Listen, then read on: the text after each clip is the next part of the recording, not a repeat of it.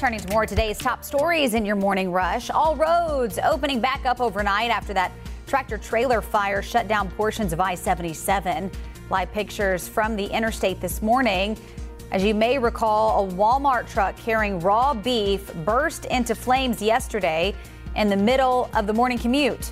All of it happening near the John Belk Freeway. Several agencies working almost 12 hours to clean up the mess. Law enforcement taking 2 men into custody in Burke County in an investigation involving a killed deputy.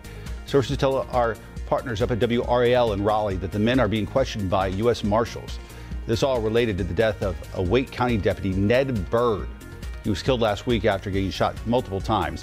Bird's funeral scheduled for tomorrow. Good morning. I'm Trisha Woodard. A bill that would ban nearly all abortions in South Carolina is heading to the full House floor. The proposed legislation provides protection for the life of the mother and limits the number of health conditions that would allow doctors to perform abortions. The bill also does not include exceptions for incest or rape and bans selling and buying drugs that induce abortions. House lawmakers are set to take up the new law on the floor late August. First Lady Jill Biden extending her stay in South Carolina after testing positive for COVID-19. A spokesperson says she started feeling mild symptoms Monday night. The first family was in Kiowa Island when she tested positive. She will stay there for a few more days while she isolates.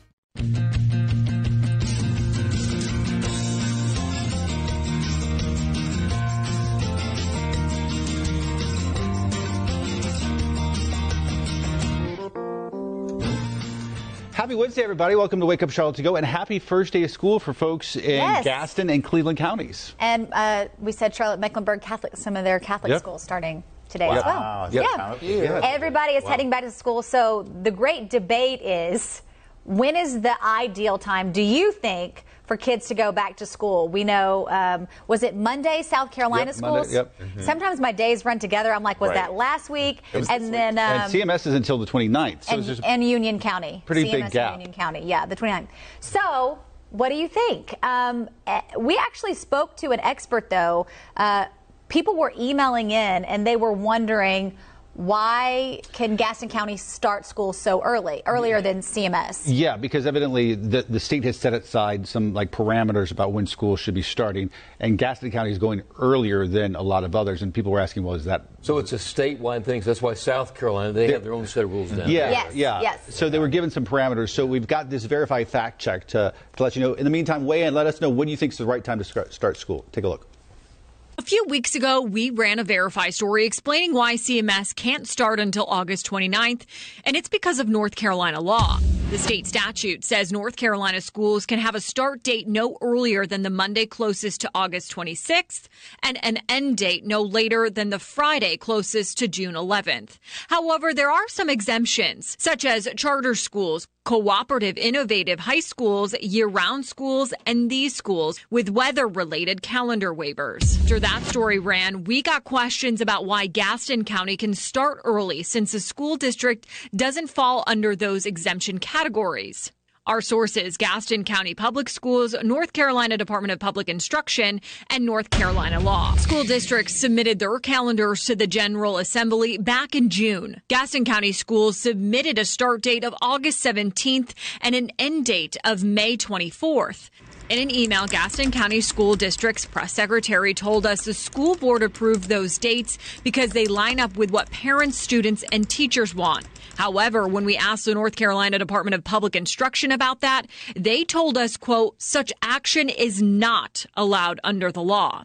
So what happens next? The general counsel for NCDPI says, quote, the state board does not have a written policy for what steps to take if a local education agency does not comply with calendar laws. She went on to say the repercussions for failing to follow the law can go beyond any possible action by the State Board of Education or Department of Public Instruction. For example, impacted individuals or groups can bring lawsuits against a local board to require the board to comply with the law or seek damages. So for now, we wait and see if there are any repercussions. But either way, students are headed back to school today. With your Verify Fact Check, I'm Megan Bragg. All right, so now we're going to read some of these comments you guys have been sending in to us all morning long. Some people saying after Labor Day. I like when kids start mid to late August, still have summer, but get out early June.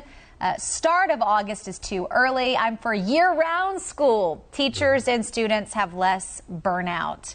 The kids should have started this week. My children want to go back. Public school calendars should line up with college calendars first, or it switched before I could finish reading it. Sean adding it should start after Labor Day and end after Memorial Day. And Melissa says I'd prefer Tuesday after Labor Day and getting out the Friday or Memorial Day weekend. Of course, that's not enough school days by law, just wishful thinking. Yeah, we talked about that earlier. Is that would be ideal, but that doesn't meet requirements. Alexis says we started Monday at charter school and end in May. I think the hard thing, especially for like working parents, like what do you do with your kids all summer? This was the first summer that our daughter was out of daycare. She just finished kindergarten.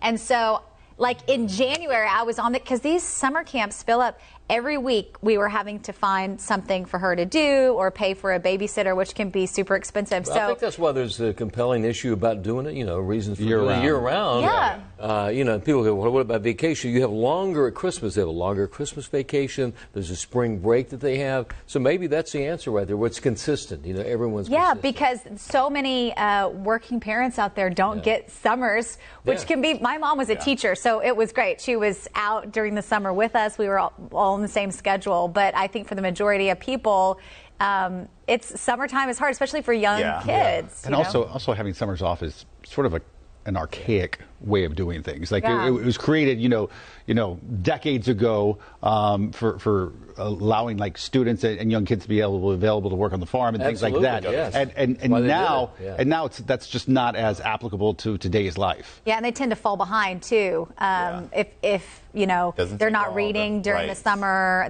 Schools try to do summer reading lists. People that go year round, there's not that many complaints about it. I mean, it's what they get used to, and everybody's on the same schedule. I think that's another reason for that. Yeah. So that way you don't have to worry about when to start back in August or after Labor Day or. Even though that would be nice. Listen, if we all got summer off, if that was just a thing for everyone, I would be all for it, but we know that's not reality. It's not going to happen. The whole country, the whole nation takes summer off. We couldn't function, but no, we couldn't. It wouldn't work. Have the summer off. All right, folks, continue to weigh in. Let us know. What do you think is the right time to start the school season? This as students in Gaston and Cleveland County go back today. I know. It's super We're wishing them a happy first day of school, and we'll see you back here tomorrow.